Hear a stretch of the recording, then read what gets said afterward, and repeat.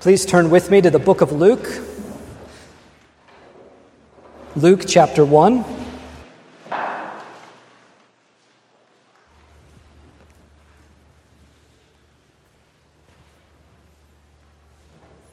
Luke chapter 1, verses 57 through 80. Following the scripture reading this morning, we will sing the Gloria Patri, which is printed for you in your bulletin. Please stand for the reading of God's holy word.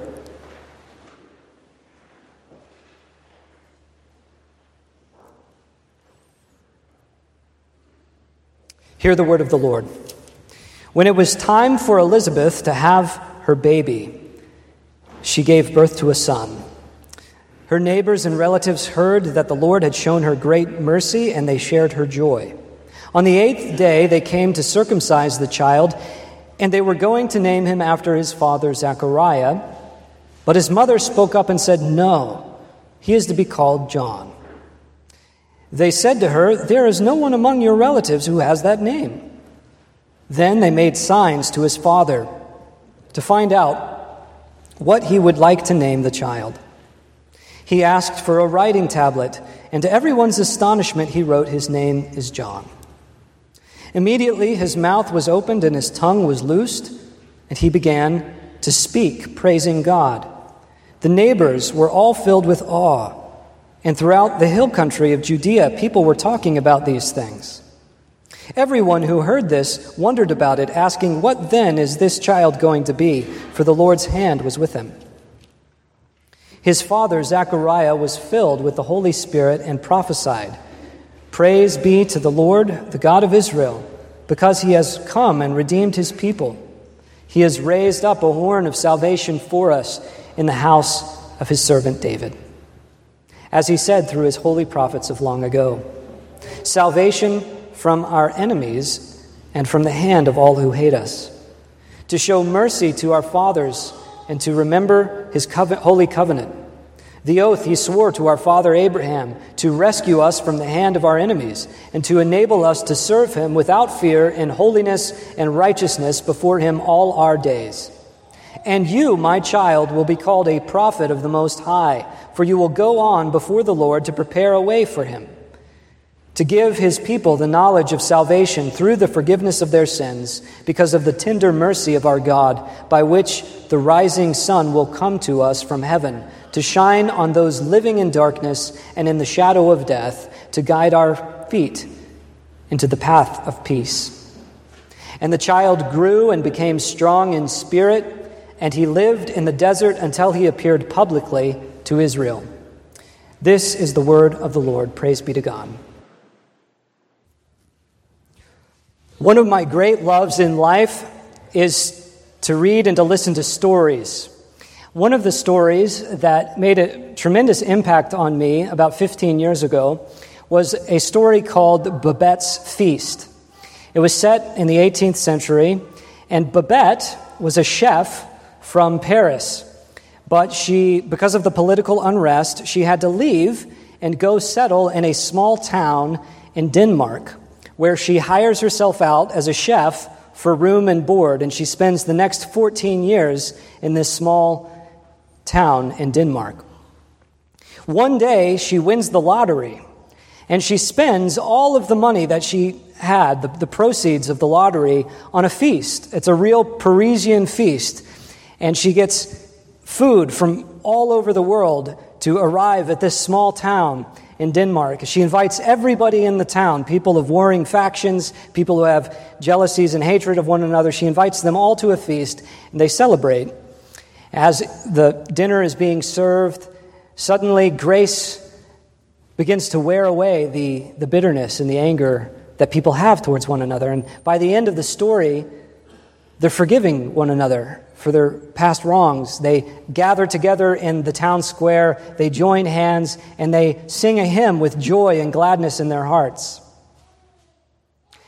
That joy and that gladness came at Babette's expense. She spent everything she had from the lottery on that feast. I'm reminded of that story here in the book of Luke, the first chapter, because everyone is singing. Elizabeth's singing, Mary is singing, Zechariah is singing. They have great joy. But that joy has come because of someone else's payment, the expense that someone else would go through to demonstrate grace. That's what I would like us to focus on this morning, grace. 3 things from this passage about grace. First, grace puts you right with God. How does it put you right with God? Second, how does grace enable you to serve God without fear in this life? And thirdly, how does grace prepare you for death and the life to come? First, how does grace put you right with God? Second, how does grace enable you to serve God without fear? And finally, how does grace prepare you to meet your death and the life to come? Mercy is mentioned here 3 different times, one in verse 58, one in verse 72, one in verse 78. The story opens in a very unusual way. It demonstrates to us how we are put right with God. If people were going to be asked, perhaps in the Old Covenant, how they were put right with God, they might have gotten some of it correct. But here, there's a very unusual series of events. There are 2 kinds of women we know that do not get pregnant. Virgins don't get pregnant, and old women don't get pregnant. But they do here. Elizabeth is perhaps around 60 years of age. Some people think she was around that old. Verse 57 and 58, her friends are gathering around her to rejoice at this son that was given to her. They would circumcise him on the 8th day in obedience to God's commandments in Leviticus 12, and also the sign of circumcision given to Abraham in Genesis 17. But they do one thing that is unique. They don't give him the family name Zechariah. Rather, God gives this son a name, John. John means God gives grace. Even in the name that God gives, he's demonstrating how to be put right. This son would be unusual. It tells us in verse 80 that the child grew and became strong in spirit. He lived in the desert until he publicly appeared in Israel. That would have been unusual. You can imagine Zechariah and Elizabeth going to the synagogue throughout their life. Where's John? He's in the desert. Been unusual. But he had a unique calling, John did, to prepare the way for the Lord's Messiah. And he was being set apart for that purpose. Set apart in the desert. I'm glad that I don't have that role. It would not suit my diet. But John had that role. And there was no one greater in the Old Covenant than John. Then we're told Zechariah's song. It's a prophetic, joyful song that is remarkable in verses 67 through 79. It's remarkable for how much Zechariah gets right about God's grace, given that Zechariah did not have Matthew, Mark, Luke, or John. He did not have Paul's letters. He did not have the apostles' teaching. But it's quite remarkable how much he gets right. And it tells us how we're put right with God. If you look with me in verse 72 and 73, that the Lord, the God of Israel, is going to show mercy to our fathers, to remember his holy covenant, the oath that he swore to our father Abraham. If you remember the Abrahamic covenant in Genesis 15, God instructs Abraham to tear apart a ram, a heifer, a goat, and some other animals.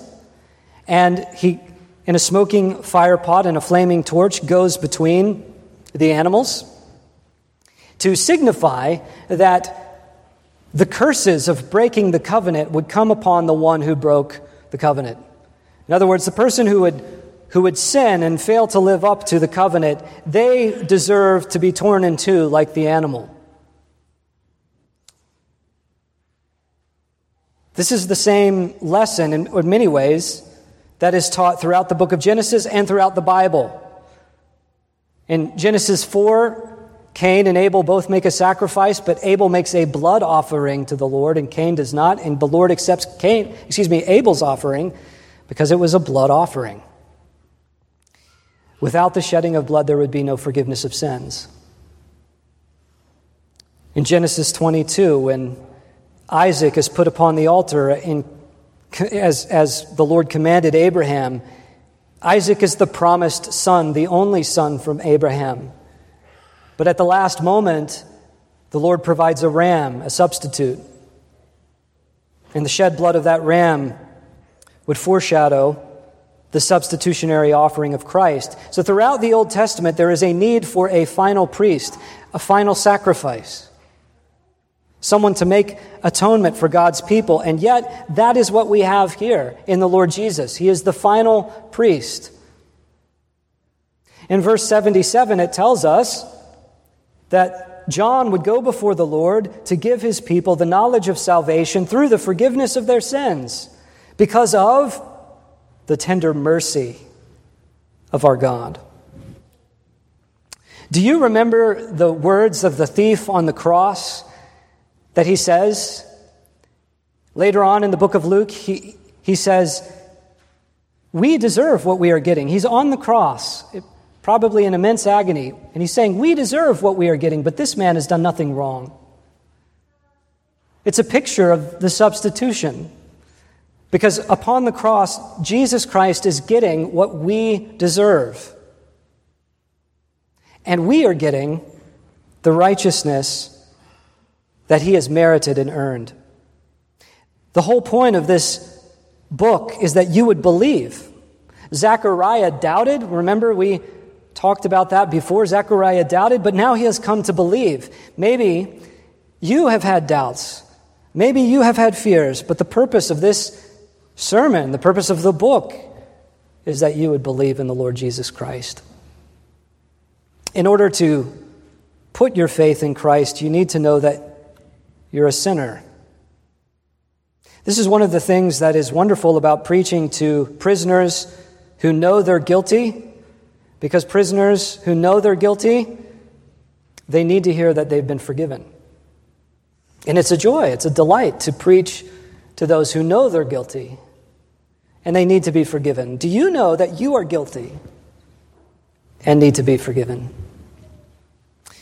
Grace puts us right with God.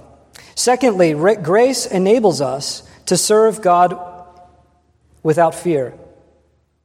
Grace enables us to serve God without fear. In verse 74, Zechariah is singing about this, that praise be to the Lord, the God of Israel. Verse 74, he's rescued us from the hand of our enemies and enabled us to serve him without fear in holiness and righteousness before him all our days.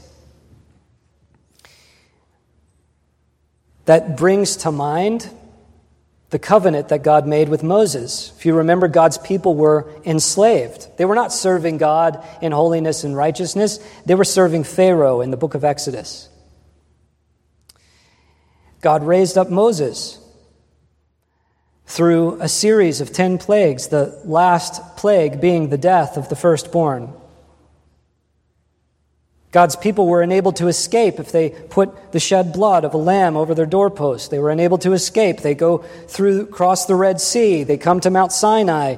And through Moses, God said to Pharaoh, "Let my people go that they may serve me." When they get to the mountain, God says to Moses, "I am the Lord your God who brought you out of the land of Egypt, out of the house of bondage." Then he gives him his law. Do the people respond well to that? No. The people worship a golden calf. They're in bondage. They are in idolatry. Even when they are brought into their own land, they serve Baal. Some of the kings put up Asherah poles. They prostitute themselves. They bow down to foreign gods. And lest you think that we are not like them, Martin Luther would say, that you cannot break any of the 10 commandments without first breaking the first commandment, to render true worship to God alone. The consequence of having an idol, which an idol can be a physical thing, but it can also be many other things, the consequence is that it will do tremendous damage to not only you as a person, but to your family, to the community. The grace that is offered in the Lord Jesus Christ is the only remedy for idolatry. Are you able to serve God in fear because of God's grace? Do you remember when Peter and John were thrown in prison in Acts chapter 4? They're not trembling with fear. They might have been afraid, but they're not trembling with fear. They are with boldly proclaiming God's word. Or when Peter, later in the book of Acts, Acts chapter 12, he's thrown into prison again, still very bold. Through the Spirit of the risen Christ, through the grace that is offered to you, through faith in Christ, you too can serve the Lord without fear. But there's no quick fix. It doesn't come in some magical way. It comes through walking with God, day in, day out, year after year after year. But you cannot be free apart from God's law. Many people today will want to tell you that freedom is just no restraints. Live however you want to live. Be whoever you want to be. But God's word tells us that we are not really free unless we are following God's law. We are not really walking with God in holiness and righteousness before Him all of our days unless we are walking with Him in accordance with God's law. Jesus is the greater Moses. He's come to deliver us from a greater exodus, not just the physical bondage of Egypt, but the spiritual bondage of idolatry. Grace enables us to serve Him without fear. Thirdly, so first, grace enables us or puts us right with God. Second, grace enables us to serve God without fear. And lastly, God's grace prepares us to face death in the life to come. With peace. With peace. Verse 69 says that God has raised up a horn of salvation for us in the house of His servant David. Praise be to the Lord, the God of Israel. He's come, He's redeemed His people, and He's raised a horn. He's raised up a horn in the house of His servant David. Jesus is the greater David. David was a champion. He was a shepherd boy. He was drawn out from an obscure place, put over God's people. But before he was made king, he slaughtered the Philistine Goliath as a champion to symbolize that we need a greater champion who would not simply vanquish our physical enemies, but would destroy death.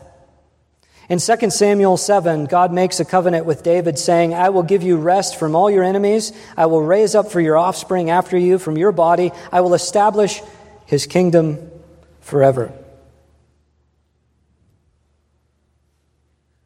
In verse 79 of our passage, it says that John the Baptist would go before the Lord to shine on those living in darkness and in the shadow of death, to guide our feet into the pathway of peace.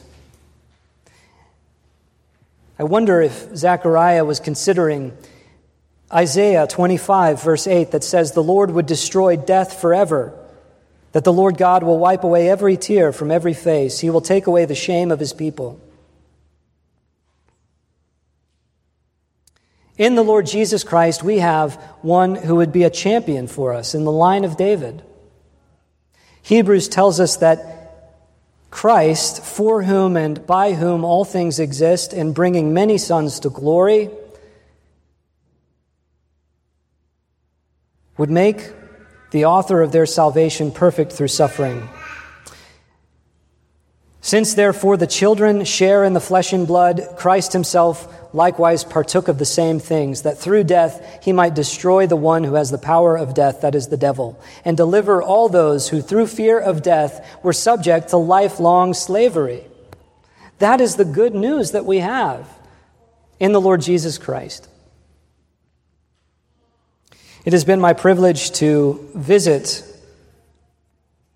those in the hospital over the past few years, everyone from people having minor surgery to people having major surgery. And I've been encouraged that these saints, walking with God year after year, are able, by God's grace, to face the challenges, the physical challenges, perhaps not without fear, but certainly with the presence of joy and peace, even in the midst of suffering. We're surrounded by a great cloud of witnesses, even in this own church. Dare I say their names, but people like, who've gone before, Robert Lewis, Frank Dolan, Arlena Mahaffey, I could mention many more, who have passed on before us, who've gone through death and are now with the Lord. And that is our destiny too. That we would have the kind of peace and comfort that they exhibited all the way to the end of their life. And by grace, through Christ, you can have it too. Won't you put your trust in Christ today? Christ is the final prophet, the final priest, the final king. He's given us the final word. There is no redos. After your life is over, there is no second chances. Jesus Christ is the greater Moses who lived up to the demands of the law, the greater David who triumphed over death, the greater Abraham who was faithful and through whom grace is offered to all nations. Are you able to call him your king, your prophet, priest, and king? May you find your hope and grace in him today. Let's pray.